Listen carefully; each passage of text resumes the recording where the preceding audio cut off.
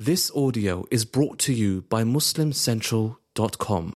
Bismillah walhamdulillah wa salatu wa salamu ala rasulillah wa ala alihi wa wala. So inshallah ta'ala, tonight we are on episode 50 of the first.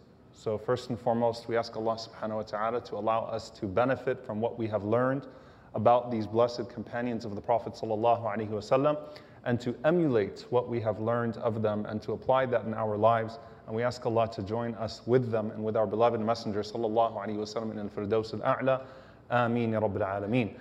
Now with that being said, inshallah ta'ala, a few things before I get started. This is the last long episode we're going to do in season 1 of the first. So let me explain what that means. This is the last Tuesday night that we're going to have a live session for a few months, inshallah ta'ala. And we will wrap up the first season of As-Sabiqun al-Awwalun of the first. Why? Because what I want to do for the next few months, inshallah ta'ala, is I want to extract some of the biographies from these books of Siyar that are not spoken about at all in the Muslim memory. Names like Khunais, and Ash-Shifa, and Atika, and Ukasha, and Mihja, names that are not familiar, radiyallahu anhum ajma'in, that are not familiar to Muslims. And one of my main intentions for this series was to bring out some of those early Muslims that we often don't hear about. So what we're going to be doing, these are people that if you read, Al-Isaba by Ibn Hajar, or the Tabaqat of Ibn Sa'id, or Siyar A'lam al-Nubula, you'll find 1 or 2 paragraphs about them. But I want us to know their names, inshallah ta'ala, to know something about them. So every week, you'll find online, inshallah ta'ala, on our YouTube channel, Yaqeen Institute, a new biography that's uploaded. These episodes will be about 15 minutes on average, inshallah ta'ala, reflecting on some of these names. Then what we will do, inshallah ta'ala, is we'll get back to the in-person long lectures, inshallah, long biographies, and we'll start with the Ansar of the Prophet ﷺ in season 2. Who are we talking about tonight? We're talking about Mus'ab ibn Umair radiyallahu ta'ala anhu. Mus'ab radiyallahu anhu is literally the bridge between As-Sabiqun al-Awwalun, the Muhajirun, and the Ansar. He's the bridge between the first in Mecca and the first in Medina. And so it's fitting that we saved him for the last of the long biographies, inshallah ta'ala, that we are covering in this series, so that we can understand the way that the baton was passed from Mecca to Medina. And bi'idhnillahi ta'ala, by the time we start season 2, inshallah ta'ala, of the first, you would have had an appreciation of pretty much all of the names in some capacity, men and women, that accepted Islam early on with the Prophet ﷺ in those first 13 years. So we start with Mus'ab ibn Umair radiyallahu ta'ala anhu. By far, subhanAllah, one of my favorite biographies in the Siyar, in the biographies of the companions of the Prophet sallallahu alaihi wasallam. Truly an extraordinary human being, and you could dwell on every part of his Islam and spend an entire class on it, because everything about him is against the norms. Subhanallah, what he was able to accomplish and what he represented. Mus'ab radiyallahu ta'ala anhu goes against every single wind, every trend to embrace Islam and to become one of its greatest carriers. Some call him the first Safir, the first ambassador of Islam. Mus'ab radiyallahu ta'ala anhu, who fits many categories. There's a beautiful narration from Ali ibn Abi Talib radiyallahu ta'ala anhu, where he says, "Inna kulla nabiyyin u'tiya sab'ata nujuba aw nuqaba." He said that every Nabi, every prophet, was given 7 special servants, or special attendants, not servants. A better word is like your disciples. But Hawari is disciples, and the Prophet ﷺ's disciple was who?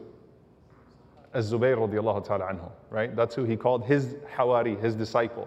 But they're special followers, they're guards, they are always there around that Prophet of Allah. So the Prophet ﷺ is saying that every prophet had 7 of these people, and he said, وَأُعْطِيتُ أَنَا أَرْبَعَةَ عَشَرٍ, and I was given 14. قُلْنَا مَنْ هُمْ, we said, who are they? And some of the scholars say this narration is actually Ali radiallahu ta'ala anhu speaking, not the Prophet ﷺ himself. So that's why the narration comes across as such. أَنَا وَابْنَيْ, me and my 2 sons, that is Ali radiallahu ta'ala anhu, and his 2 sons, Al-Hasan wal-Husayn, may Allah subhanahu wa ta'ala be pleased with them. So the first 3 that are mentioned here, Ali, wal-Hasan, wal-Husayn, may Allah be pleased with them, and we covered them, of course, early on in this series. وَجَعْفَرْ وَحَمْزَةْ وَأَبُو بَكْرْ وَعُمَرْ. Ja'far, radiyallahu ta'ala anhu, Hamza, radiyallahu anhu, the two sheikhs of this ummah, Abu Bakr and Umar radiyallahu anhuma. ومصعب وبلال وسلمان, and Mus'ab radiyallahu ta'ala anhu, and Bilal and Salman. وعمار والمقداد, and Ammar ibn Yasir and Al-Miqdad, may Allah be pleased with them. All of them we have covered. وحذيفة وعبدullah ibn Mas'ud, and Hudayfa and Abdullah, Abu Dhar, وحذيفة and Abu Dhar وعبدullah ibn Mas'ud. Hudayfa, Abu Dhar and Abdullah ibn Mas'ud. So these are the 14 special attendants to the Prophet ﷺ that are mentioned here. And of course, there are various narrations that mention the companions and their special virtues. The only person we haven't covered out of all of this is the one we are covering tonight, which is Mus'ab ibn Umair radiyallahu ta'ala anhu. His full name is Mus'ab ibn Umair ibn Hashim ibn Abdi Manaf. He is from a small tribe in Quraysh known as Banu Abdari. Banu Abdari, and if you notice when you look at the tribes of Quraysh, one way to understand the way that the tribes worked is that the bigger tribes had a disproportionate amount of power and influence amongst Quraysh. The bigger tribes tended to have power. Some of those smaller tribes of Quraysh that had a high lineage but they were small in numbers tended to have a huge accumulation of wealth. So there's wealth with some of the small tribes and a lot of power with some of the large tribes. And of course, all of them had their pride, their boasting in their nasl, in their lineage, which was prominent in the time. So Mus'ab radiyallahu ta'ala anhu comes from one of the richest and smallest tribes of Quraysh, Banu Abdari, and he in particular will be the richest amongst them. So I want to give you a profile of Mus'ab radiyallahu ta'ala anhu before we start talking about his Islam so you can understand it. If you saw Mus'ab radiyallahu ta'ala anhu, you would say, this is the most handsome man that I've ever seen in my life. He was an extremely handsome man. He resembled the Prophet ﷺ so much so that in Uhud, they could mistake the Prophet ﷺ and Mus'ab. That's how close he looked to the Prophet ﷺ, and we know the beauty of our Prophet ﷺ. So Mus'ab radiyallahu ta'ala anhu was a beautiful, handsome man. He had a beautiful smile radiyallahu ta'ala anhu. He was extremely wealthy, and here's how he became so wealthy. He was the only child of his mother. His mother's name was Khunnas bint Malik. Khunnas bint Malik. His father was Umair. Now, just so you understand this for a bit, he was the only child of Khunnas bint Malik. So he's the only child of Khunnas bint Malik. However, he has two brothers from his father, half-brothers from Umair. One of them is a man by the name of Mansur ibn Umair radiyallahu ta'ala anhu. And by the way, he's one of those who also became Muslim early on, migrated to Abyssinia, migrated to Al-Madinah, participated in Badr and Uhud, and died as a shaheed in Yarmouk radiyallahu ta'ala anhu. So that's the half-brother of Mus'ab ibn Umair, Mansur ibn Umair radiyallahu ta'ala anhu. His second brother is named Abu Yazid ibn Umair. And he also, radiyallahu anhu, became Muslim, but he became Muslim at the time of the Fath, at the time of the conquest. So much, much later on, and there's a famous story of him as a prisoner in Badr, fighting against the Muslims that we'll talk about. So these are Mus'ab radiyallahu anhu's two half-brothers from his father. From his mother, he was the only child, okay? His father, extremely wealthy. And when he passed away, Mus'ab radiyallahu anhu ended up with the largest share of his wealth. He inherits a ton of wealth. How wealthy was he? Listen to this. This is pretty significant. They said that if you took what Mus'ab radiyallahu anhu inherited from his father, who died when he was a child, and you compared it to the wealth of all of Mecca, Mus'ab radiyallahu anhu alone, his wealth was about half of that. The wealth that Mus'ab grew up in, not earned, grew up in, was about half of the wealth of the people of Mecca altogether. On top of that, he is his mother's only child. His mother adores him. Her whole life surrounds Mus'ab. She doesn't remarry. She has no other children. Her entire life is about Mus'ab. She spoils him rotten, and that's not an exaggeration. I mean, spoils him with all of the luxury that he already inherited, as well as the luxury that she had as well. So what does she do? From the time he's a little child, Mus'ab radiyallahu anhu is wearing, all types of gold. And of course, back then, none of this is haram in Jahiliyyah in the days of ignorance. Mus'ab had the gold bracelets on him. He had the gold chains. Mus'ab radiallahu ta'ala anhu was wearing silk garments as a child. You know when you see the rich children that are dressed in clothes that you would never afford as an adult? That's Mus'ab radiallahu ta'ala anhu, that child, right? Even as a baby, he's dressed in these clothes. He has the best perfumes in Mecca. He has only custom clothes, a special tailor that comes from Yemen, that tailors his clothes for him, the best of clothes, the best of silks, the best of jewelry, the best of perfumes. And on top of that, by the way, he said even his shoes were tailored. All right, customized shoes for Mus'ab radiallahu ta'ala anhu. And when Mus'ab grows up as a teenager, he goes right into the role. Handsome, has the best perfume, the best shoes, the best clothes. Basically, Mus'ab radiallahu anhu, what he wore was the trend in Mecca. And they would dilute the perfume to smell close to the perfume of Mus'ab radiallahu ta'ala anhu. So what Mus'ab could afford in terms of perfume would stay in a place for days. They knew that he was there 3 days, 4 days after he was there because of the type of perfume that he wore. They would dilute their perfumes in Mecca to try to smell like his, and that was the branding of it, the selling of it, right? So everyone wanted to be like him. Everyone wanted to look like him. Everyone wanted to dress like him. Everyone wanted to smell like him. That's a lot for the ego of a child, right? That's a lot that could go to a young person's head. On top of that, his mother is making him the king of the world. He has good looks. He's very intelligent. Everyone wants to be around him, friends, all that is there, right? So he's growing up in this type of environment, and that would be probably the least likely, young person to accept Islam, right? A lot of young people don't have their coming to Allah moment until what? Until that dream gets shattered quickly. You think that pursuing a certain type of social life is going to make you happy, and then once you realize that's not really working out for you as a young person, then you start to think about religion. Let me get through my youth, my silliness, especially if I have a lot of money that I inherited, which usually translates into recklessness, and then I'll think about religion.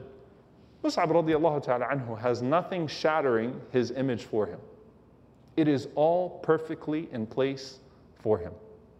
Until he hears about Dar al-Arqam.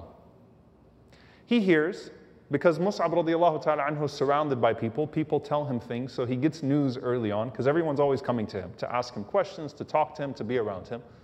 He hears about Dar al-Arqam, this place where Muhammad sallallahu alaihi wasallam is gathering 10, 15, 20 companions in the house of Al-Arqam, who's also a teenager. Mus'ab radiallahu anhu was only a young boy, barely a teenager at this point.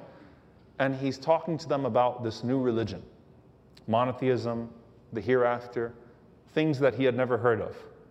Mus'ab radiallahu ta'ala anhu is curious.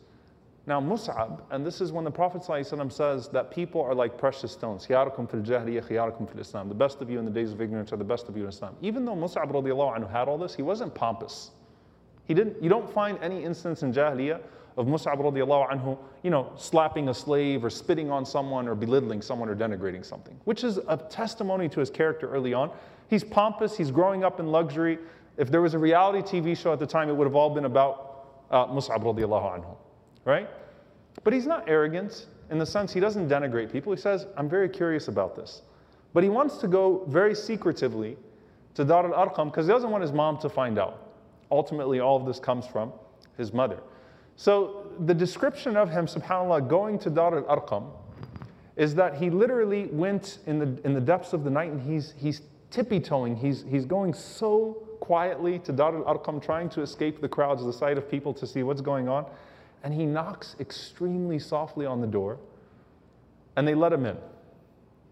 When they let him in, Rasulullah ﷺ was teaching. He was addressing them. So he interrupted in a way, or he happened to walk in when the Prophet ﷺ was talking to them. So put yourself through the lens of Mus'ab radiallahu anhu, opening the door of Dar al-Arqam. You see all of these people. Who are the majority of the people sitting around the Prophet ﷺ? The exact opposite of you from a societal standpoint. Slaves, poor people, oppressed people, people without tribe. That's pretty much who's gathered around the Prophet ﷺ. So when they see Mus'ab radiallahu anhu, there's a mood in the room, like who just walked in the room. But Mus'ab is not like Umar radiallahu anhu, where when he knocks, everyone's like, okay, let's get ready. Mus'ab radiallahu anhu is not a threat, but it's what's he doing here? right? Wow, he's here? Rasulullah ﷺ notices him, but the Prophet ﷺ doesn't stop talking. He continues to speak, and he happened to be speaking about al-Jannah wal-Nar, paradise and hellfire, and the notions of the hereafter. And as he is speaking, Mus'ab radiallahu ta'ala anhu waits, and he asks the Prophet ﷺ a few questions, and Mus'ab radiallahu ta'ala anhu embraces Islam in that moment. First encounter with the Prophet ﷺ in Dar al-Arqam. This is a huge development in Mecca, but Mus'ab radiallahu ta'ala anhu is in big trouble if he gets caught. So the Prophet ﷺ tells Mus'ab radiallahu ta'ala anhu to keep his Islam private, as the companions at that point were not announcing their Islam. So Mus'ab radiallahu anhu kept his Islam private. However, he became a student of the Prophet ﷺ in Dar al-Arqam. So he became a regular attendee of Dar al-Arqam along with those denigrated people in society, sitting with them, learning from the Prophet ﷺ, being mentored by the Prophet ﷺ, developing his akhlaq. And sometimes Mus'ab radiallahu ta'ala anhu would secretly go and pray around the Kaaba, or he'd pray with the Prophet ﷺ and some of the companions. At that time, it's not the 5 salawat, it's not the 5 prayers, but they still had some iteration of prayer. They prayed Qiyamul Layl, they prayed the night prayer. So he's hiding his Islam from his mom for a while. Then one day, he gets caught. The man who catches him is a man by the name of Uthman ibn Talha radiallahu ta'ala anhu. Uthman ibn Talha is famous for being the person who the Prophet ﷺ gave the keys to the Kaaba in Fatih Mecca and said that the keys stay with your tribe. So Uthman ibn Talha is a noble man, but he did not become Muslim also until right before Fatih Mecca, until right before the conquest of Mecca, around the time of Khalid ibn al-Walid radiallahu ta'ala anhu. So at this point, Uthman ibn Talha is one of those that are hostile to the Prophet ﷺ and his message. Uthman ibn Talha sees Mus'ab radiallahu ta'ala anhu praying secretly around the Kaaba. Who does he go to? He goes to his mother. His mother is in complete disbelief. Do you know what your son has done? She says, what? He joined the ranks of Muhammad sallallahu alaihi wasallam. She says, no, not my son, no way. This has to be a misunderstanding. There's no way my son, Mus'ab, is so close to his mother. They talk all the time. There's a great level of love and obedience and good character. My son would have told me if he became Muslim. Of course he didn't join the religion of Muhammad sallallahu alaihi wasallam. So they bring Mus'ab forward, and they bring some of the uncles of Mus'ab from Banu Abdari, and they ask him directly, is it true that you have left your religion and joined the religion of Muhammad sallallahu alaihi wasallam? And Mus'ab radiallahu ta'ala anhu does not lie. He admits it. He says it's true. Shock. How do we contain this? Now with Mus'ab, there's something very sensitive about this. If you beat him publicly, Mus'ab is a trendsetter, right? So Mus'ab radiallahu anhu, who was followed in so many different trends, could easily become a trendsetter for Islam as well, and they know it. So they have to keep this very, very, very quiet. His mother was so upset. She goes up to him, and subhanAllah, this shows you the very human emotions that are at play here. She's about to hit him, but she can't. She loves him too much. Never hit her son before. She doesn't know how to hit him. So she holds herself back. She's screaming at him. She can't hit him, which was very common at that time. And she said, you know what? لَأَسْجُنَنَّكَ. I'm going to imprison you. Basically, I'm going to keep you tied up in the house. لا تخرج حتى ترتد عن هذا الدين. You will not leave this house until you renounce this religion of yours. So he was tied up in a corner of the home, sort of in a dungeon, and deprived, and everything is taken away from him. He's not able to see the light of day, but at the same time, she did not beat him. She would not hit him. So Mus'ab radiallahu ta'ala anhu is in this, basically the situation of solitary confinement. He has no brothers around him. He has no sisters around him. He has no spouse, he has no friends, no one to actually come to him. And he is waiting for his mother to relent and let him out. So his mother, still being compassionate towards him, checks on him and tries to talk to him, tries to convince him to leave Islam. Mus'ab radiallahu ta'ala anhu is unrelenting. Mus'ab in turn invites her to Islam, and she mocks the idea altogether, and she continues to make the deprivation of food and drink and things of that sort worse for him, hoping that that will be enough to cause Mus'ab radiallahu ta'ala anhu to relent. However, Mus'ab radiallahu ta'ala anhu is unwavering in his faith. Now, by the way, I want to pause here for a moment. Mus'ab radiallahu ta'ala anhu is different from those other companions that are being tortured, because the others, as the ulama say, they never tasted ni'mah, they never tasted that blessing of this dunya the way that Mus'ab radiallahu anhu did. I mean, he had everything, and he's a young man, and he's privileged, right? So typically that type would break quickly, right? Mus'ab radiallahu anhu is not breaking, and the entire dunya is being taken away from him, and that was his whole identity, was dunya. His whole identity was material wealth, and that's all taken away from him, radiallahu ta'ala anhu. In that time in solitary confinement, Mus'ab radiallahu ta'ala anhu would read the Quran that he memorized from the Prophet sallallahu alaihi wasallam. And Mus'ab radiallahu anhu had a beautiful voice in the recitation of the Quran. The Sahaba used to love to hear Mus'ab radiallahu anhu recite the Quran. So think about that chamber in the home. He's there, he's reciting the Quran, he's praying. He does not yell at his mother, never yells at his mother, does not become aggressive with her. He's simply waiting until Allah subhanahu wa ta'ala makes a way out for him. So while Mus'ab radiallahu ta'ala anhu is in this situation, somehow Mus'ab radiallahu ta'ala anhu comes to know that the Muslims are being given permission to migrate to Abyssinia. So that shows you how early in Islam he is, that this is before the first migration to Al-Habasha. Mus'ab radiallahu ta'ala anhu comes to know of the news in some way that they're going towards Abyssinia, that they're going to Al-Habasha. And so Mus'ab radiallahu ta'ala anhu waits until the guard that has been appointed to him is asleep, and he manages to escape and join that group of Muslims that are making their hijrah, making their way to Abyssinia, the first batch of them. So he goes out and he escapes radiallahu ta'ala anhu with nothing but the clothes on his back and whatever wealth could sustain him for the journey, and no family whatsoever. Going to be a stranger in a land that he has never been to, while he was a trendsetter in the society that he grew up in. He makes his way to Habasha, radiyallahu ta'ala anhu.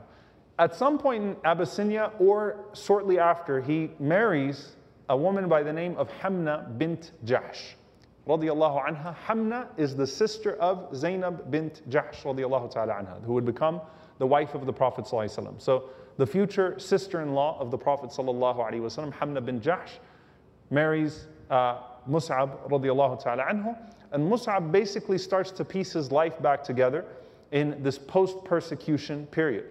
Now, while they were in Abyssinia, they hear that the people of Mecca have become Muslims, so that rumor spreads that the people of Mecca have embraced Islam. Mus'ab radiallahu ta'ala anhu was amongst those that came back on the basis of that rumor, and came to unfortunately find out that it was not true. He gets to Mecca. Who does he visit first when he gets back to Mecca? Who do you all think? The Prophet sallallahu alaihi wasallam. Before he goes to his mother, he goes to the Prophet sallallahu alaihi wasallam. Then he goes to his mother. And his mother says to him when she sees him, she's very emotional obviously, because she wants him back now. I mean, maybe him being in Abyssinia has caused her to have a change of heart. So she says to him, وَيْحَكَ يَا بُنَيْ, woe to you, O my son, أَتَعُودُ مِنَ الْحَبَشَ وَتَأْتِي إِلَى مُحَمَّدٍ صَلَّى اللَّهُ عَلَيْهِ وَسَلَّمْ قَبْلَ أَن تَزُورَنِي. You come back from Abyssinia and you visit Muhammad sallallahu alaihi wasallam before you visit me. You return to Muhammad, this man sallallahu alaihi wasallam, before you even come to me. And he said, حُبُّ مُحَمَّدٍ sallallahu alaihi wasallam أُمَّهُ أَعْظَمُ مِنْ حُبِّكَ. The love of the Prophet sallallahu alaihi wasallam, oh my mother, is greater than your love. And listen to what he says. He says, أنت أخرجتيني من الرحم إلى الدنيا وقد أخرجني الله به من الظلمات إلى النور. Profound.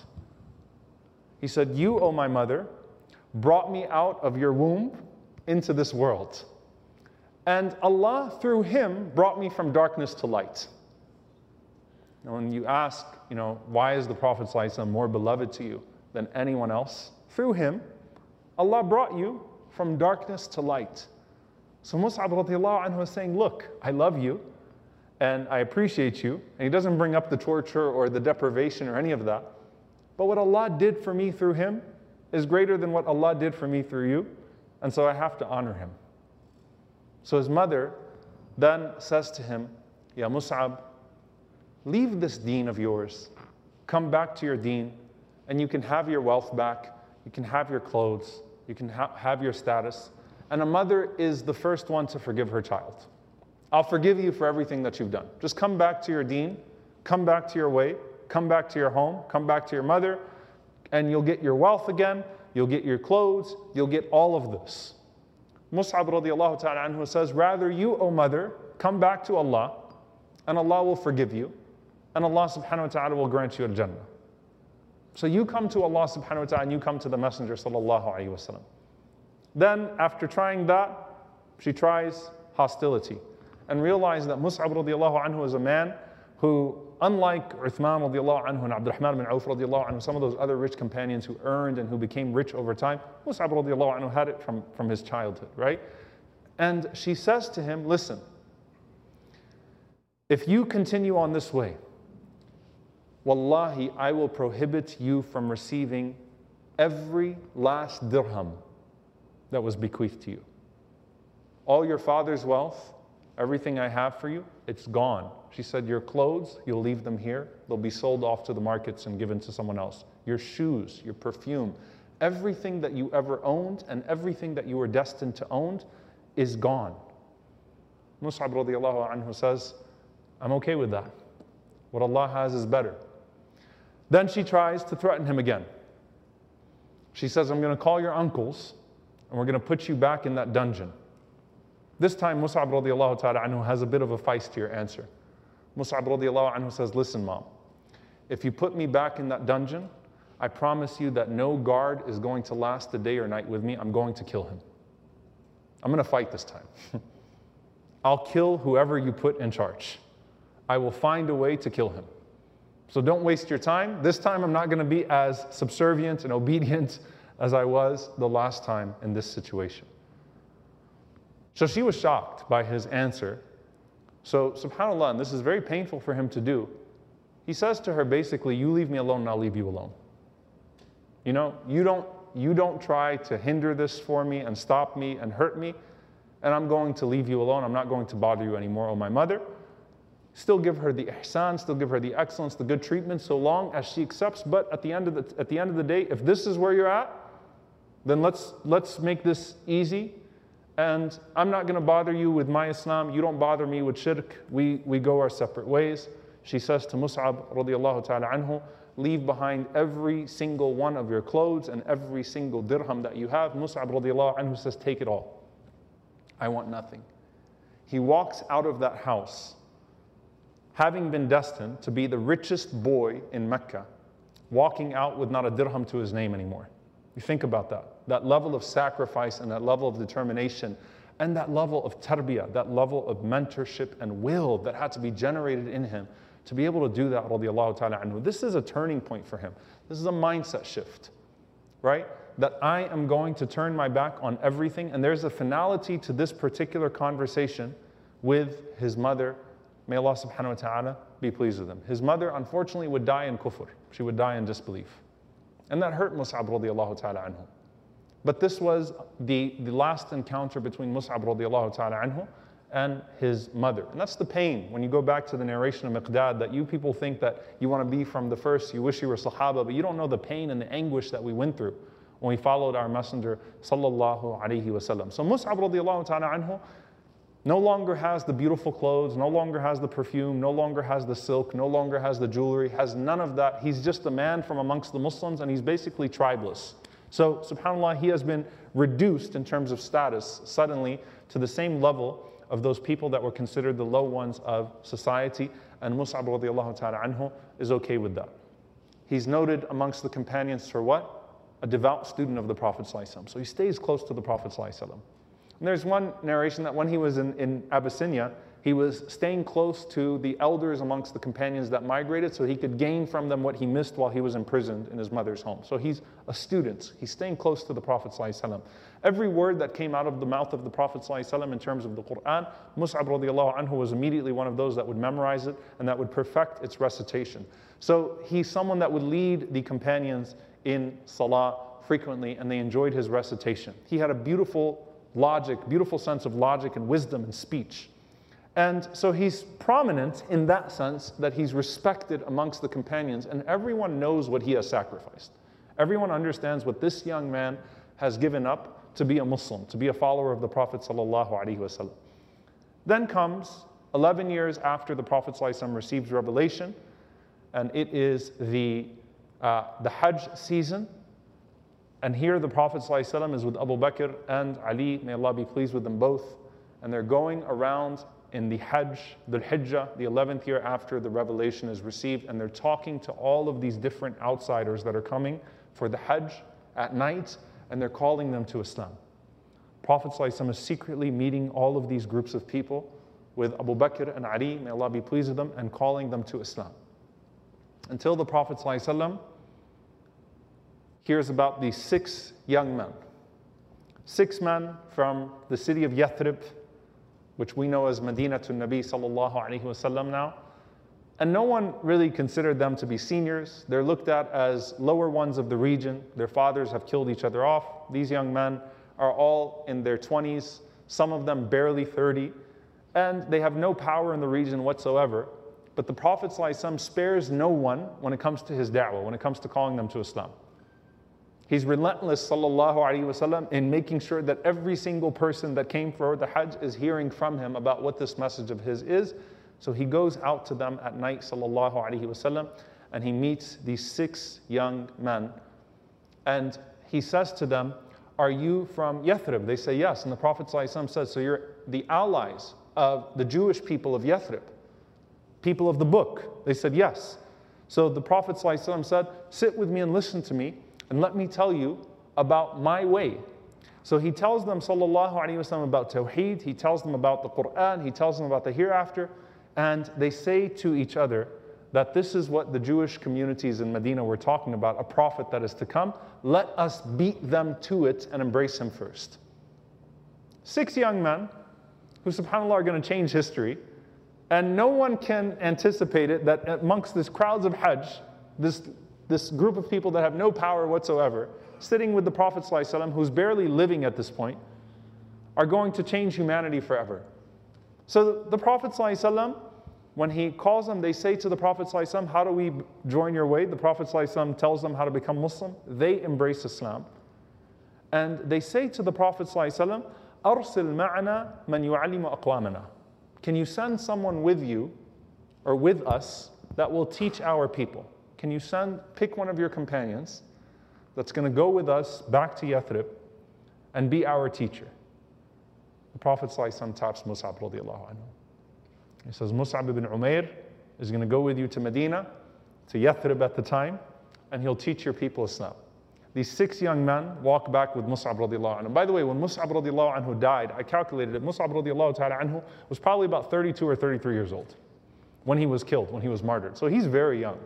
Just like they are. Young, handsome man, lost everything. In Medina, they may have heard some of the legends of what he used to own or what it may be, but anyway, he's still going to go be a foreigner. But what an important job. Mus'ab radiallahu anhu has the responsibility of exploring the one city that seemed to open its hands to the Prophet sallallahu alaihi wasallam and teach them about the Prophet sallallahu alaihi wasallam. So Mus'ab radiallahu ta'ala anhu goes with them to Yathrib at the time. Yathrib, or Al-Madinah, and we'll get to this when we talk about the Ansar, inshallah ta'ala, in season 2 in some detail, but it was basically a bunch of military camps. They killed each other. I mean, there wasn't much left from the elders of Yathrib because they all killed each other over silliness, tribalism. And it's a very unstable situation. You can't really mess up there. Mus'ab radiallahu ta'ala anhu goes, and the person that is entrusted with him is As'ad ibn Zurara radiallahu ta'ala anhu. As'ad ibn Zurara being from the Ansar of the Prophet ﷺ, probably the first of the Ansar that we will cover. He takes Mus'ab radiallahu ta'ala anhu, starts to slowly introduce him to these small groups of people so he could teach them about Islam. As they're sitting with one group of people in Yathrib, a man comes and he's holding a spear and he's walking right towards Mus'ab. So As'ad ibn Zurara, he taps him and he says, "Listen, قَدْ جَاءَكَ سَيِّدٌ مِنَ الْأَسْيَادِ." He said, a leader amongst the leaders is coming to you. That guy that's coming to you with a spear, clearly not very happy about you. He's a serious person and he has a lot of influence. He says, if he follows you, a lot of people here will follow you. So be patient, take it easy. Mus'ab radiallahu anhu sits. The man comes up to him, Usayd ibn Hudayr radiallahu ta'ala anhu. This is Usayd ibn Hudayr carrying a spear, and he says to him, what are you teaching my people? He says, I'm going to give you the option to leave in peace, or you can leave the hard way. Points to the spear. Either you get up and go, or this is about to go right through you. Mus'ab radiallahu ta'ala anhu, he says, how about this? I'll make you a deal. Very calmly, he says to him, listen, I can get up and leave, but why don't you sit with me and just listen to what I have to say? Just hear me out. And if you don't like what I have to say, I'll get up and I'll go. It's a pretty risky offer that he's making to Usayd, radiallahu ta'ala anhu, that sit with me, listen to me, hear me out, hear what I have to say. If you don't like it, I'll get up and I'll leave. I'll honor that, and we won't have to get to the violent part of this. Usayd radiallahu anhu, he calms down from the good akhlaq, the good mannerisms of Mus'ab. Mus'ab basically, he basically disarms him with his kindness. Very calmly, smile on his face, listen, I understand. And he honors him because he says, I will obey you. If you don't like what I have to say, I'll get up and I'll leave. I'm not going to challenge your authority. I'll listen to you. Just sit down and listen to me. So Usayd puts down a spear. He sits down with Mus'ab radiallahu anhu. Mus'ab radiallahu anhu recites some of the Quran to him. Surah Al-A'la, some of the small surahs of the Quran from Juz' Amma. Tells him about the basics of the deen. Usayd radiallahu ta'ala anhu is looking at Mus'ab and he's overwhelmed by the message. And he says, this is beautiful. He says, this is beautiful. He says, so if I want to join your way, how do I join your way? Mus'ab radiallahu anhu tells him, the only thing you'll do is you'll take a shower, put on a fresh pair of clothes, and you'll repeat after me, say, Ashhadu an la ilaha illallah wa ashhadu anna Muhammadan Rasulullah. Usayd gets up, he picks up his spear, he goes back home, he showers, he changes his clothes, he puts on some of the best perfume. He comes back to Mus'ab radiallahu anhu while the water is still dripping from him, and he says, what do I say after you? He says, say, Ashhadu an la ilaha illallah wa ashhadu anna Muhammadan Rasulullah. He says, Ashhadu an la ilaha illallah wa ashhadu anna Muhammadan Rasulullah. Usayd then says, listen, there's a man that I know. If he becomes Muslim, la aslama qawmah. His whole people will become Muslim. So subhanAllah, he went from threatening him with a spear, like to being a hindrance to the da'wah, to now suddenly being a da'i in a moment, right? Like now, let me go introduce you to someone, and he's going to turn everyone Muslim if he becomes Muslim. These are young men, subhanAllah. But he's the chief of his people. They're the only ones that are left at this time. So Usayd, radiallahu ta'ala anhu, he takes Mus'ab radiallahu anhu to Sa'ad ibn Mu'adh, radiallahu anhu. Sa'ad ibn Mu'adh is powerful. Also, by the way, about 31 years old at this point, FYI, chief of his people. I'm just trying to illustrate to you how young, because he was about 36 when he was killed, how young these people were, but they were the asyad, they were the leaders of their people. So he takes, he goes to Sa'ad ibn Mu'adh, Usayd ibn Hudayr, and he says to him, "Awaqad sami'at? Did you hear about it?" He said, "What is it?" He said, "There are some people that are trying to do something to my nephew." Who is his nephew? As'ad ibn Zurara. He didn't say what it was, but they're going to do something to him. So the understanding of Sa'ad is heightened, alert. Someone's trying to hurt my nephew. He wants to wake him up. He wants to get him really excited about something. There's some people trying to do something to your nephew. He said, let's go. Sa'ad radiallahu anhu goes with Usayd ibn Hudayr radiallahu anhu. He finds Mus'ab radiallahu anhu sitting with As'ad ibn Zurara radiallahu anhu, his nephew, and he's ready to kill him. And then he says, what's going on? Mus'ab radiallahu anhu says, nothing. I'm just teaching him some words. And Usayd says, sit down and listen to what he has to say. Sa'ad ibn Mu'adh sits down. Sa'ad ibn Mu'adh, subhanAllah, this was the condition of the hearts of the Ansar. He said, this is amazing, beautiful. This is the truth. How do I become Muslim? He said, just take a shower, say, Ashhadu an la ilaha illallah wa ashhadu anna Muhammadan Rasulullah. Do ghusl, and that's all you have to do is say the shahadatain. So now, it's Mus'ab, Usayd, and Sa'ad. And he said, there is one more person we need to call to Islam, and then Medina's done. Yathrib is going to be all Muslim. He said, who is that? Sa'ad ibn Ubadah. They go, they call Sa'ad ibn Ubadah, radiallahu anhu, the same way Sa'ad ibn Ubadah becomes Muslim. So suddenly, in just a matter of moments, Mus'ab radiallahu anhu has the three most powerful people in Yathrib as Muslims. Sa'ad ibn Mu'adh calls everyone to him. Interesting. And he says to them, O people of Yathrib, قَدْ أَسْلَمْتُ وَآمَنْتُ بِمُحَمَّدٍ صَلَّى اللَّهُ عَلَيْهِ وَسَلَّمَ. I have become Muslim and I have believed in Muhammad صلى الله عليه وسلم. if you don't believe the way that I do in one God and reject your idols, then do not ask anything of me. I do not know you. You do not know me. All of the tribal alliances are broken. There is no marriage between us. There are no contracts between us. We are done. They say, what's going on here? So they start inquiring. Sa'ad says, and if you want to know more about this religion, he points to Mus'ab radiallahu anhu. So the people all surround Mus'ab radiallahu ta'ala anhu in this strange place, and Mus'ab is teaching them Islam. And they all start to become Muslim one by one. SubhanAllah, by the time night comes, Mus'ab radiallahu anhu has a few hundred converts in this new city. At this time, I want you to just perceive this. You know when the Prophet ﷺ will see Mus'ab next? He sent him out when? When did he send him out? Hajj. Literally, the Ansar went home with Mus'ab radiallahu anhu. It was in Hajj. It wasn't like, Mus'ab, go home, take some time, you're about to make this journey. It was like, Mus'ab, go, you're going with them. The next time the Prophet ﷺ sees Mus'ab and them is Hajj. Hajj the next year. A whole year in Yathrib, bringing these people to Islam. Mus'ab is their imam in diaspora for a year. And all these people are becoming Muslim under Mus'ab radiallahu anhu and falling in love with the Prophet sallallahu alaihi wasallam. Mus'ab radiallahu ta'ala anhu brings about 70 Ansar with him to meet the Prophet sallallahu alaihi wasallam in Hajj. The Prophet sallallahu alaihi wasallam is looking at these people like, Ya Allah, what is this? You know, SubhanAllah, Mus'ab radiallahu anhu, you say you had one job, he did that job very well. Converted basically the whole city that the Prophet ﷺ sent him to. And they met the Prophet ﷺ right near the Jamarat. In fact, if you go to the Masjid of Al-Aqaba, which is the second bay'ah, the second pledge of Al-Aqaba, it was where that group of about 70 met the Prophet ﷺ, and they gave that pledge to the Prophet ﷺ that the next year the Prophet ﷺ was going to come to them. So Mus'ab radiallahu ta'ala anhu returned. Now the narration of Al-Bara radiallahu ta'ala anhu. He says, أول من قدم علينا من أصحاب النبي صلى الله عليه وسلم. The first two to come to us from the companions of the Prophet صلى الله عليه وسلم were who? You better know the answer. Mus'ab and Abdullah bin Maktoum. You saved everyone. The man we talked about last week.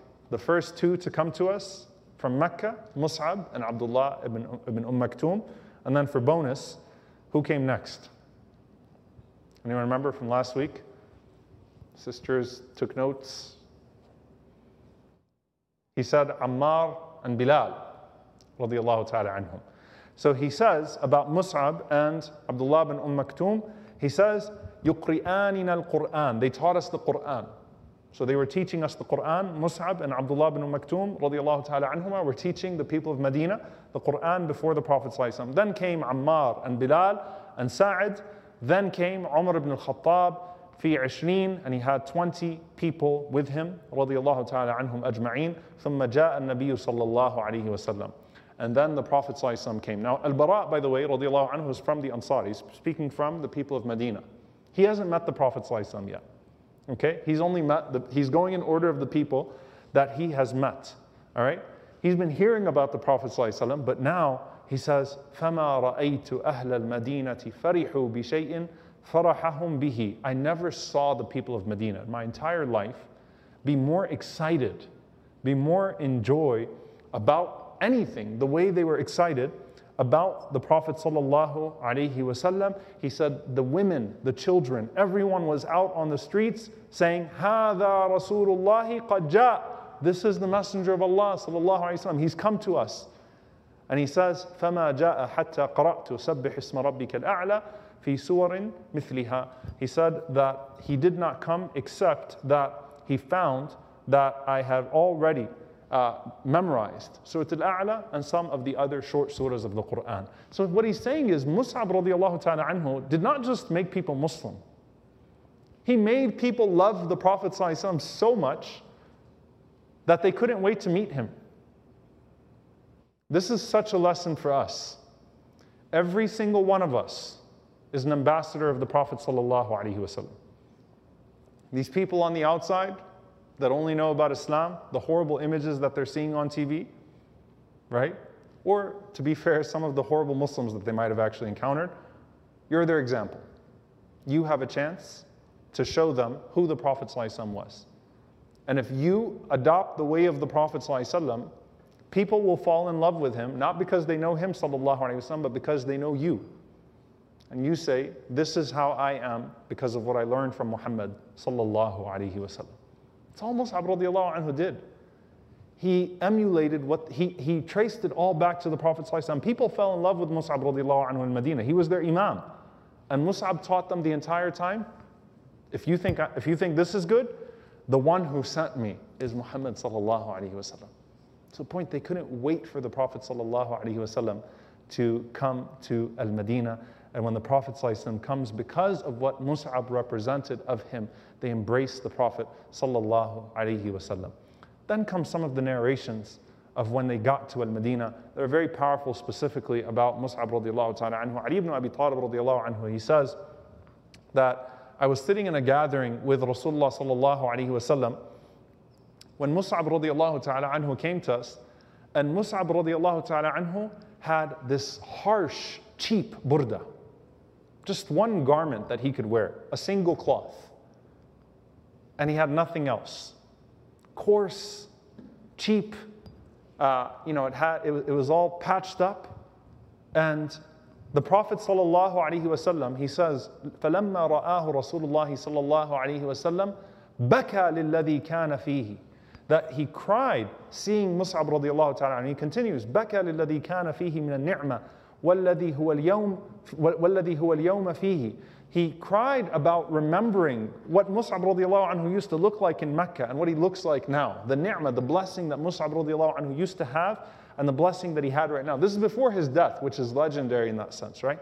Just looking at him while he's still alive, and the change from wealth to poverty, prosperity to poverty. ثم قال رسول الله صلى الله عليه وسلم. Then the Prophet صلى الله عليه وسلم said, كيف بكم إذا غدا أحدكم في حلة وراح في حلة ووضعت بين يديه صحفة ورفعت أخرى وسترتم بيوتكم كما تستر الكعبة. Powerful words. The Prophet sallallahu alaihi wasallam said, how will it be when you people, Prophet sallallahu alaihi wasallam is talking to the ummah of Muhammad sallallahu alaihi wasallam, are in such a state that when late morning comes to you, you're wearing a hulla. Hulla is like a suit. You're wearing fine clothes. And then by the end of the day, you're wearing another suit. Meaning you're in such ni'mah as an ummah of Muhammad sallallahu alaihi wasallam, you're in such blessing as the nation of the Prophet sallallahu alaihi wasallam, that you have one pair of clothes to wake up in, one pair of clothes to sleep in. A fine set of clothes to wake up in, a fine set of clothes to sleep in. And in the morning, a platter is given to you, and then another one is removed, meaning you have multiple meals a day. And you cover your houses the way that the Kaaba is covered. Meaning you adorn your homes. You live in nice houses, you adorn your homes, you wear nice clothes, you have nice meals. And the Prophet ﷺ is looking at Mus'ab radiallahu anhu, speaking to the Ummah of Muhammad ﷺ. One day, you're going to have all that. And the implication is that Mus'ab radiallahu anhu never will. He never will again in this life. قالوا يا رسول الله. They said, يا رسول الله. نحن يومئذ خير منا اليوم. Who are we better than them, or are they better than us? نحن يومئذ خير. Are we better than they are, or are they better than us? Who's in a better situation? And the Prophet sallallahu alaihi wasallam, he said, or they said to the Prophet sallallahu alaihi wasallam, اليوم نتفرغ للعبادة ونكفى المؤونة. That today we are a people that spend their time in worship. We are people that spend their time in worship, and we're satisfied with what Allah subhanahu wa ta'ala has given to us. So they said to the Prophet sallallahu alaihi wasallam, نحن يومئذ خير منا اليوم نتفرغ للعبادة ونكفى المؤونة. Are we in a better state now when we are in a place where we are worshiping Allah subhanahu wa ta'ala and satisfied with what is given to us? Or are we better in that situation? فقال رسول الله صلى الله عليه وسلم لأنتم اليوم خير منكم يومئذ. Today, your state is better than you will be that day. Some of you are going to live to see that day where you have the goodness of this world. Right now, what you are in of this hardship, you are in a better state with Allah subhanahu wa ta'ala than you will be that day in particular. So the Prophet ﷺ is saying, like, this moment that you're in right now, hardship, being strangers, being migrants in the hijrah, lost, kind of figuring out who you are, you're in a better state with Allah subhanahu wa ta'ala than you will be in that day. Badr comes around. The Prophet sallallahu alaihi wasallam announces the flag bearer of Badr, and he announces Mus'ab radiallahu ta'ala anhu. Now, by the way, the person who's chosen as the flag bearer is significant, is very significant. Not anyone gets to hold the flag up. And in particular, in this strategy here, that, if the flag bearer is killed, then that signifies that the army is falling apart. So the flag bearer tends to be someone who maintains the morale of the army as well. So Mus'ab radiallahu ta'ala anhu is given the honor of being the flag bearer at Badr.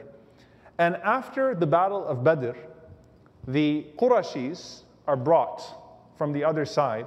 And the Prophet ﷺ, of course, he said, treat the prisoners well.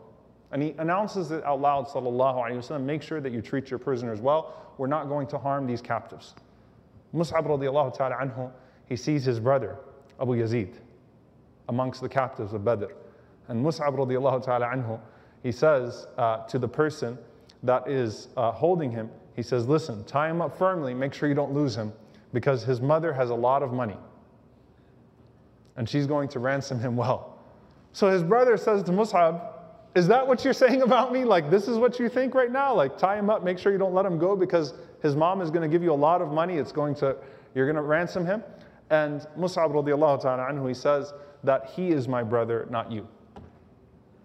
That's my brother.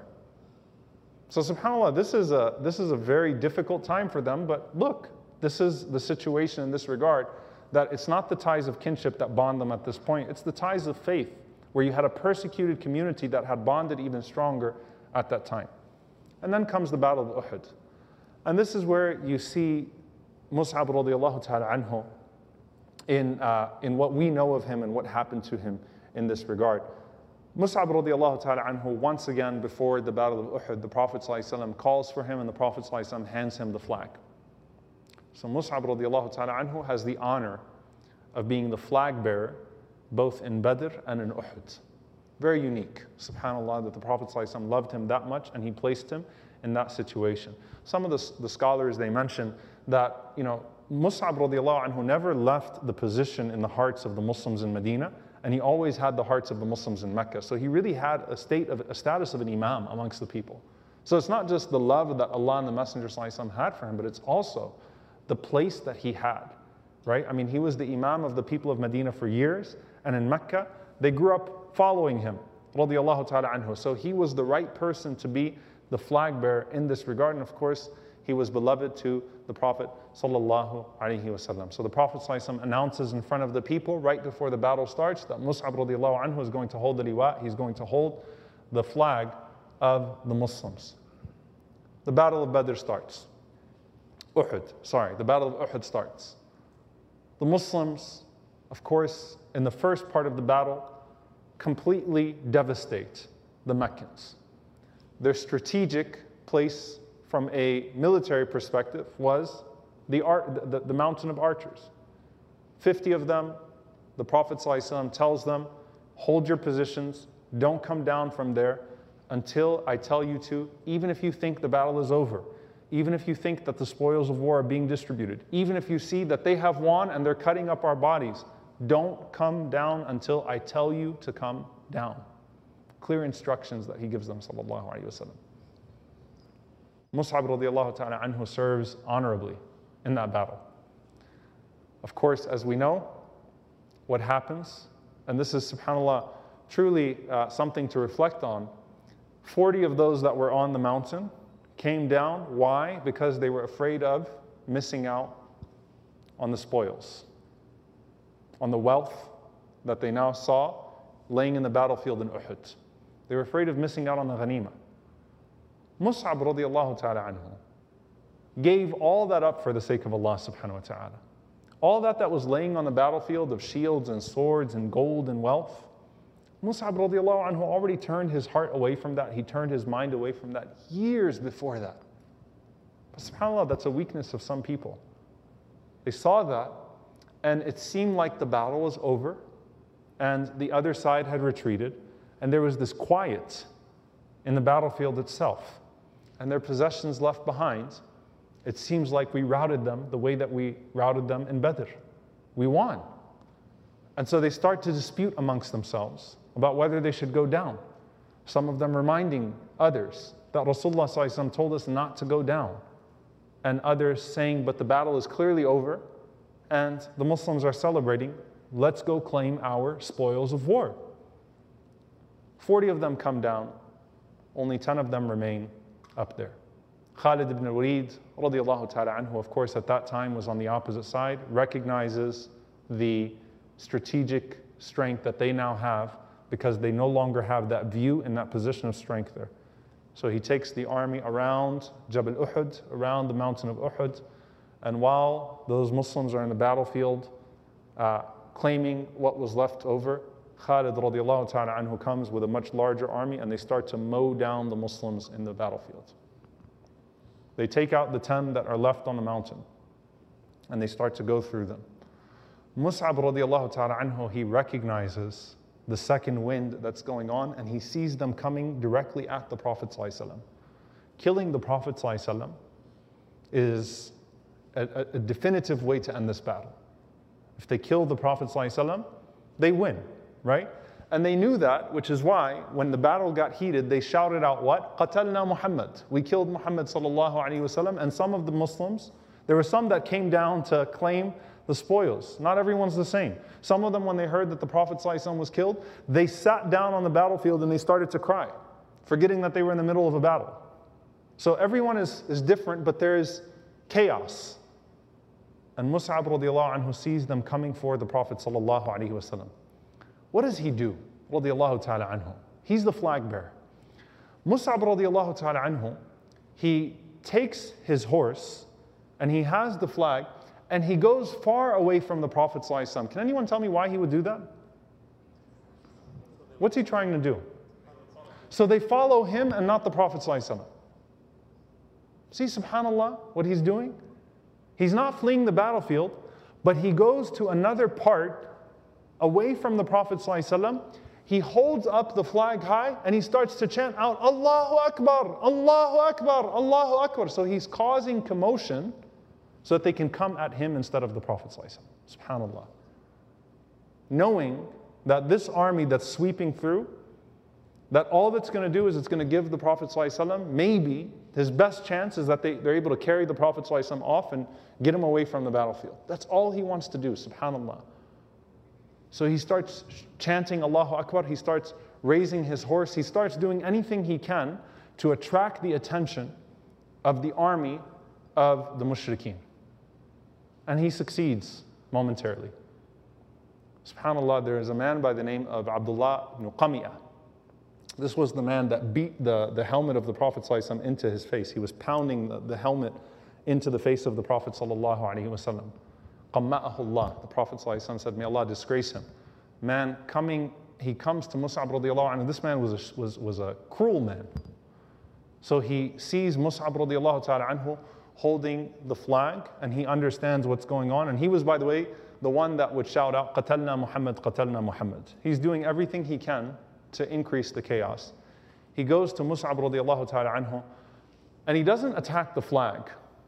He cuts off his hand.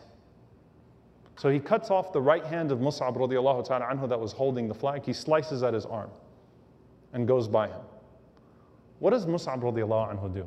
SubhanAllah, this man, he gets down, he holds what's left and he picks up the flag with his left hand, mounts his horse and starts to cause commotion again and says Allahu Akbar until his left is sliced as well. Mus'ab radiallahu ta'ala anhu, he picks up then the flag with what's left and he raises it this way until eventually a spear comes right at him radiallahu ta'ala anhu and kills him. This was devastating to the Muslims, devastating to the Prophet ﷺ. Hard for people to see. And when you think about morale, that's a way to really kill their morale. And because of how much, subhanAllah, Mus'ab resembled the Prophet ﷺ, some of them saw Mus'ab radiallahu anhu and they thought it was the Prophet ﷺ. That's how much he looked like him. And while Mus'ab radiallahu ta'ala anhu was holding the flag before he was killed, he was reciting, وَمَا مُحَمَّدٌ إِلَّا رَسُولٌ قَدْ خَلَتْ مِنْ قَبْلِهِ الرُّسُلُ. Muhammad sallallahu alaihi wasallam was not but a messenger. Messengers have come before him. If he is killed or he dies, will you turn back on your heels? So he is reciting that to tell the Muslims, even if Muhammad sallallahu alaihi wasallam is dead, keep going, keep going, keep going. And he went radiallahu ta'ala anhu until his last moment with a spear through his chest from the same man, Abdullah ibn Qamiyah. And that killed him. Mus'ab radiallahu ta'ala anhu, when he was killed, he had over 70 wounds on his body when he was found dead on that day, radiallahu ta'ala anhu. And subhanAllah, you know, it's very interesting. There's so many parallels. Both he and Abdullah ibn Maktoum were those who brought Islam to Medina first. And both of them died with what? With the flag of Islam to their chest. SubhanAllah, you can't write it more powerfully than that.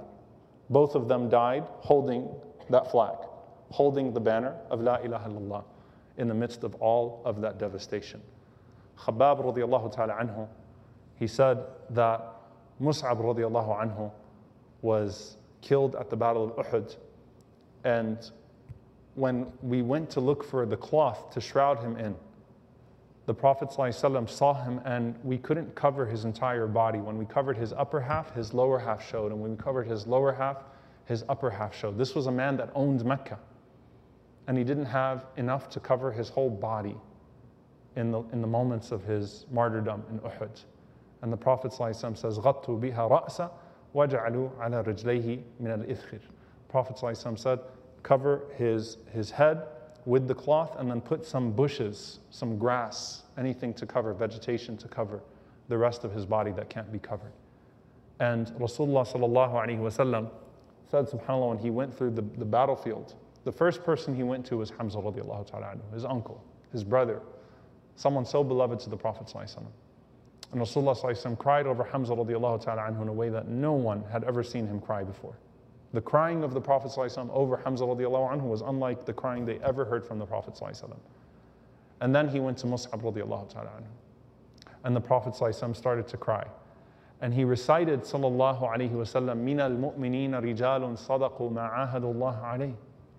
There are those from amongst the believers who are truthful to the covenant that they took with Allah subhanahu wa ta'ala. مِنْهُمْ مَنْ قَضَى نَحْبَ وَمِنْهُمْ مَنْ يَنْتَظِرُ وَمَا بَدَّلُوا تَبْدِيلًا. Some of them fulfill their oath right away. Some of them are delayed, but they do not move away from their original covenant. They stick to their promise to Allah. And then listen to what the Prophet ﷺ said, because this is instructive to us. It's authentic that the Messenger ﷺ then said to Mus'ab radiallahu ta'ala anhu and to the shuhada around him, Inna Rasulullah sallallahu alayhi wa sallam yashhadu annakum ash-shuhada 'inda Allah yawm al-qiyamah. The Messenger of Allah sallallahu alaihi wasallam bears witness that you are the martyrs, the shuhada of Allah on the Day of Judgment. You are considered amongst the shuhada, those martyrs on the Day of Judgment. And then the Prophet ﷺ called out to the people. أقبل على الناس فقال أيها الناس. He said, O people, زوروهم وأتوهم وسلموا عليهم. Visit these people frequently. The shuhada of Uhud. Visit them frequently. Come to them and give salam to them. فَوَالَّذِي نَفْسِي بِيَدِهِ لَا يُسَلِّمُ عَلَيْهِمْ مُسْلِمٌ إِلَى يَوْمِ الْقِيَامَةِ إِلَّا رَدُّوا عَلَيْهِ السَّلَامِ. Prophet ﷺ said, I swear by the one in whose hand is my soul, no Muslim will come to them and say salam to them until the Day of Judgment, except that the salam, they will return the salam to them. So when you go for Umrah, you go for Hajj, may Allah subhanahu wa ta'ala return us to that place. And you visit Uhud, which is the sunnah of the Prophet ﷺ. The sunnah of Rasulullah ﷺ. You know, people go there and they do the touristy stuff. Go to this masjid, and this masjid, and this masjid. The sunnah of the Prophet ﷺ is that he would go to Uhud and he would pray on those martyrs. SubhanAllah, I think about the beauty of our Prophet ﷺ and how he never forgot those people. That before he died, ﷺ, the last thing he did was he went to Uhud and he gave salam to them one more time and he prayed upon them, and then he went to Al-Baqi', and then he went home sallallahu alaihi wasallam until he would die between his home and the masjid sallallahu alaihi wasallam. And it's instructive to us. Go to them, visit them, give salam to them. You don't go to them and say salam to them, to Hamza radiallahu ta'ala anhu, to Mus'ab radiallahu ta'ala anhu, except that they return the salam to you radiallahu ta'ala anhum ajma'een. Hamna bint Jahsh, the wife of Mus'ab, the widow of Mus'ab, she comes to the Prophet sallallahu alaihi wasallam, and what happened after Uhud was that the women were waiting outside the battlefield. Some of them ran to see their loved ones who was on the field, and some of them didn't want to actually come and see the dead bodies. So they were waiting for the news to come to them. So a large group of women were waiting to hear what happened to their loved ones. So as the women were coming to the Prophet ﷺ, asking him what happened, the Prophet ﷺ, he said to each one of them, he told them who passed away. Hamna radiallahu anha came to the Prophet ﷺ, فقال يا حمنا احتسبي أخاك عبد الله بن جحش. The Prophet ﷺ said, "O Hamna, seek the reward for your brother Abdullah bin Jahsh. Your brother passed away, Abdullah bin Jahsh radiallahu ta'ala anhu." فقالت إنا لله وإنا إليه راجعون رحمه الله وغفر له. Inna lillahi wa inna ilayhi raji'un. To Allah we belong and to Allah we return. May Allah have mercy on him and may Allah forgive him. And then the Prophet ﷺ said, Ya Hamna, احتسبي خالك Hamza ibn Abdul Muttalib. Hamza radiallahu anha, her maternal uncle was Hamza radiallahu ta'ala anhu. She's the cousin of the Prophet ﷺ. Her maternal uncle is Hamza radiallahu ta'ala anhu. So the Prophet ﷺ started off with her brother and then said, and your uncle Hamza also passed away. So she said, Inna lillahi wa inna ilayhi raji'un, rahimahullah wa ghafara lahu. May Allah have mercy on him and forgive him. And then the Prophet ﷺ said, Ya Hamna, ihtasibi zawjak, Mus'ab ibn Umair. O Hamna, seek the reward from Allah subhanahu wa ta'ala for your husband Mus'ab ibn Umair. And Hamna radiallahu anha started to wail. She said, Ya Huzna, Ya Hirbah.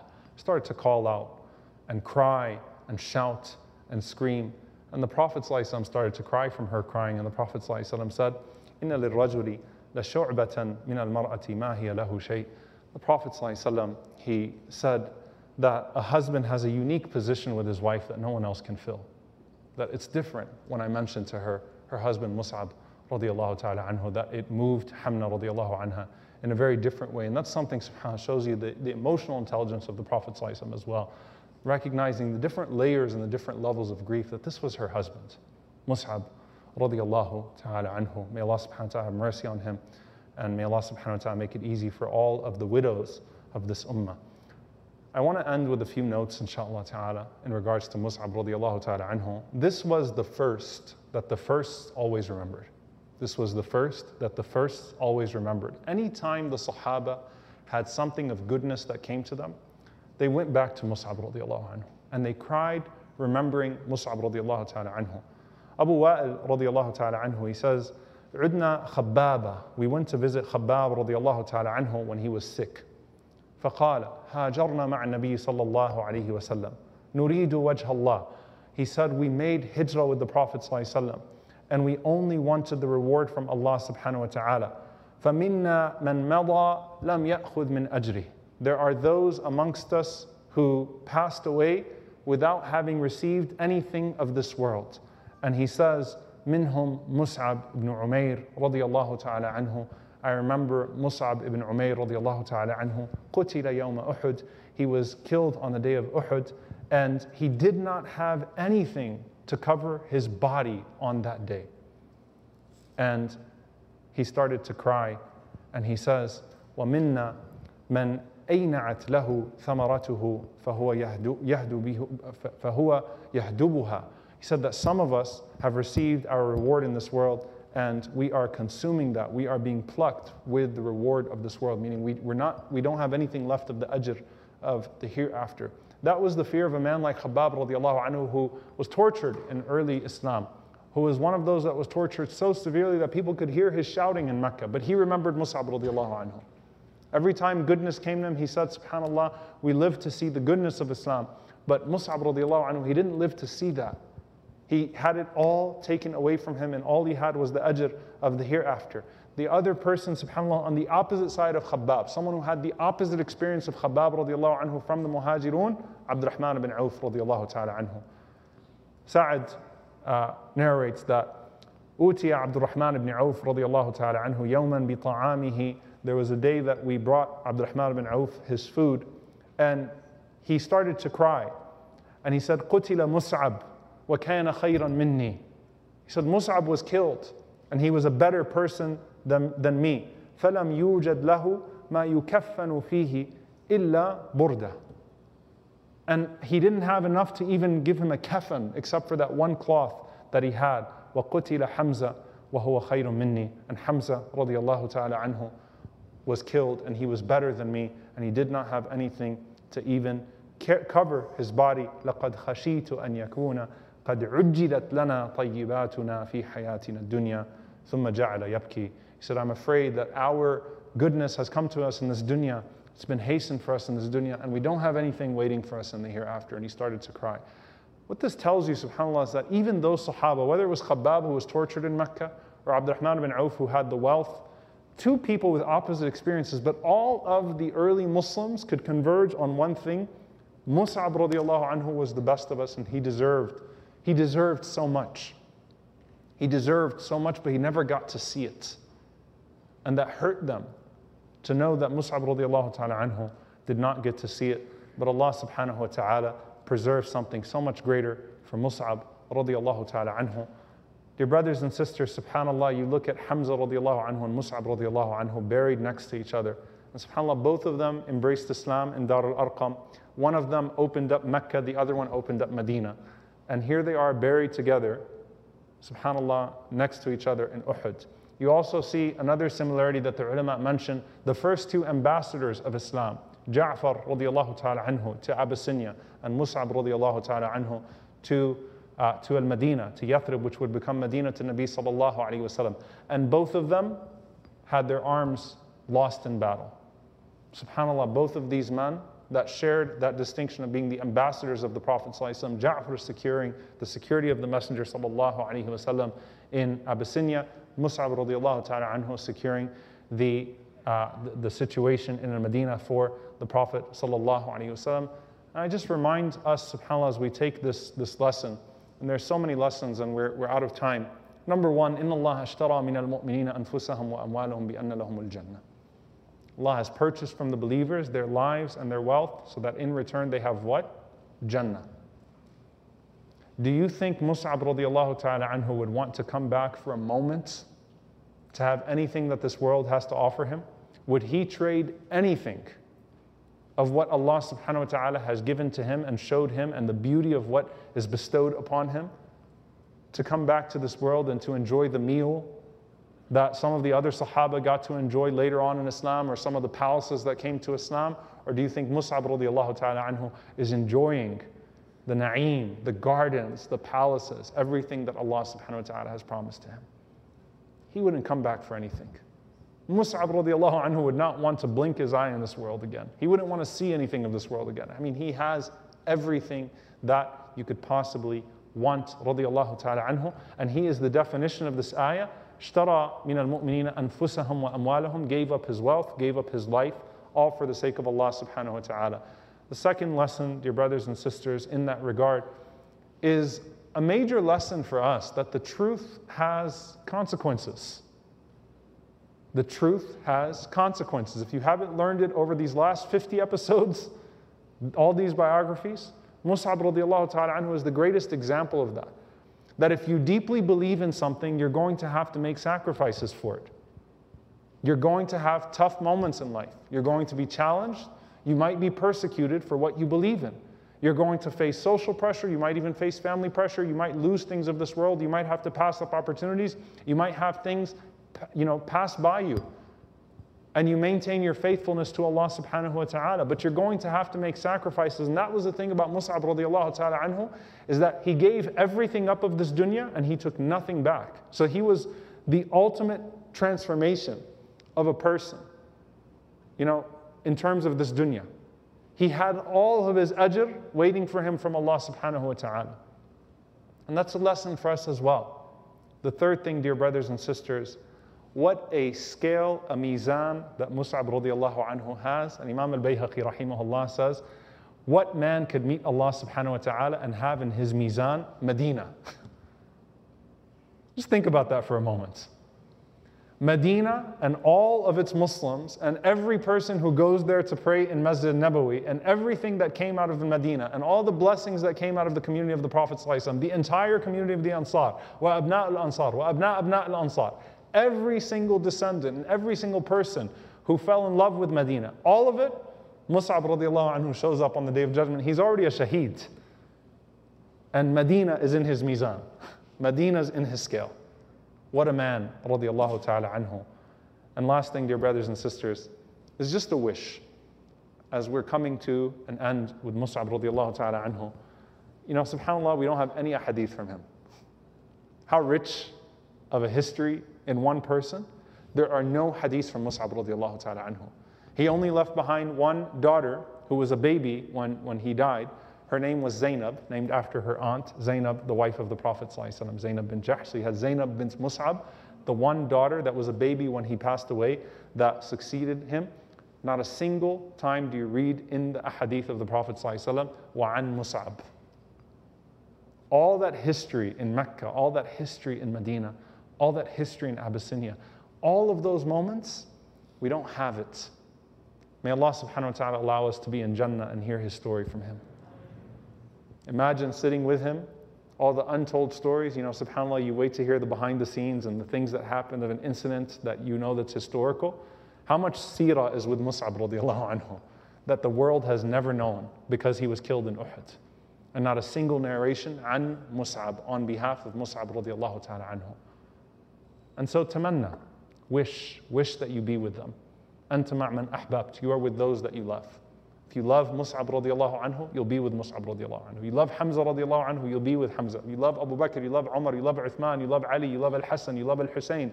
You love Fatima, you love Khadija, you love Salama, you love Bilal, you'll be with them. Radiallahu ta'ala anhum ajma'een. So there is a ibadah here.